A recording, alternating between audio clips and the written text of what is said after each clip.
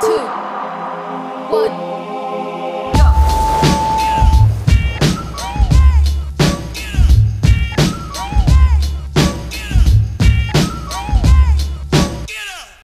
All right, so we're just going to dig into the Open, right? Yep. I know in the email attached, you're going to cover the difference between the official CrossFit Open 2023 and alongside that, the intramural or the in-house CrossFit Open that we arrange alongside that too. Yeah, going to send that out today. Great. So the reason for this, the little podcast voice recording, is going to be just to kind of try and get the tone across a little bit from myself and yourself and really try and muster up the troops, get everybody involved, because I know from experience of running the CrossFit Open for many years now in Ronin, it's super exciting, super fun, always beneficial to join no matter what level you're at. And there's always a little bit of stress, right? There's always a little bit of stress.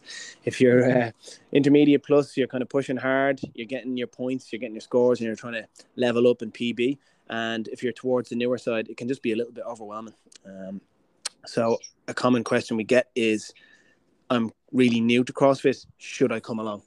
And our answer is definitely yes.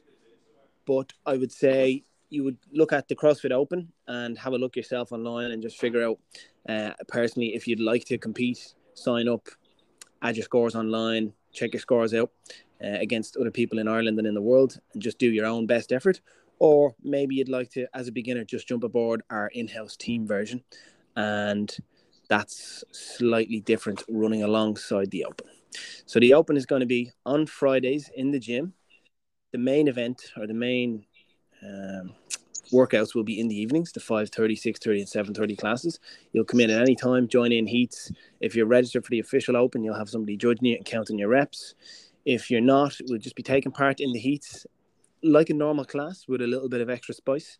And your team captain is going to take your score. We'll throw it on the spreadsheet, and over the 3-week period, 3 Friday nights, we'll have overall team winners.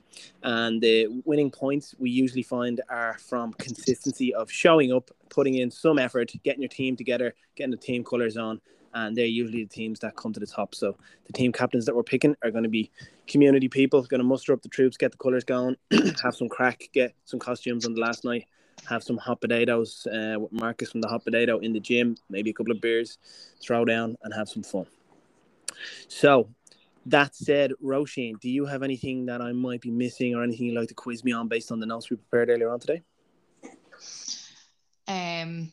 So I think you've summed it up pretty well. There might be some questions that people have about the Open versus the intramural or the in-house Ronin competition.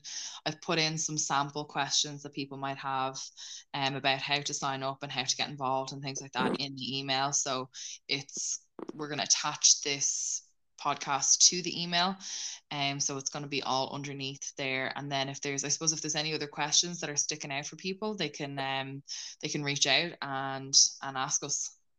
Great. Yeah. I suppose I'll just reiterate that this is the CrossFit community event of the year.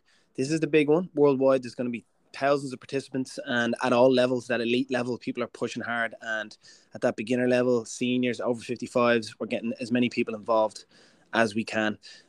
So I would say if you're kind of on the fence and you're not sure, just reach out to the coach, talk to them. We can just talk to you at your level, where you're at, discuss the potential pitfalls or benefits of you joining, and you can make the decision then, But generally, I would say if you can get in and hit a workout with some intensity day to day in the gym, then jump aboard. You won't regret it.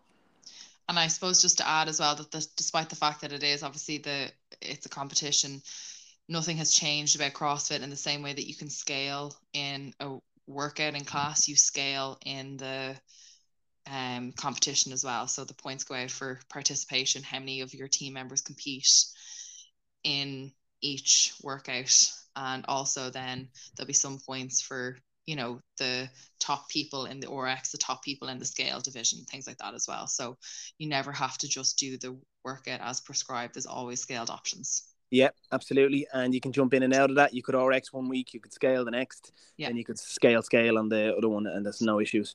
Actually, on that, sometimes a WOD would come up that the RXs unattainable for a lot of people.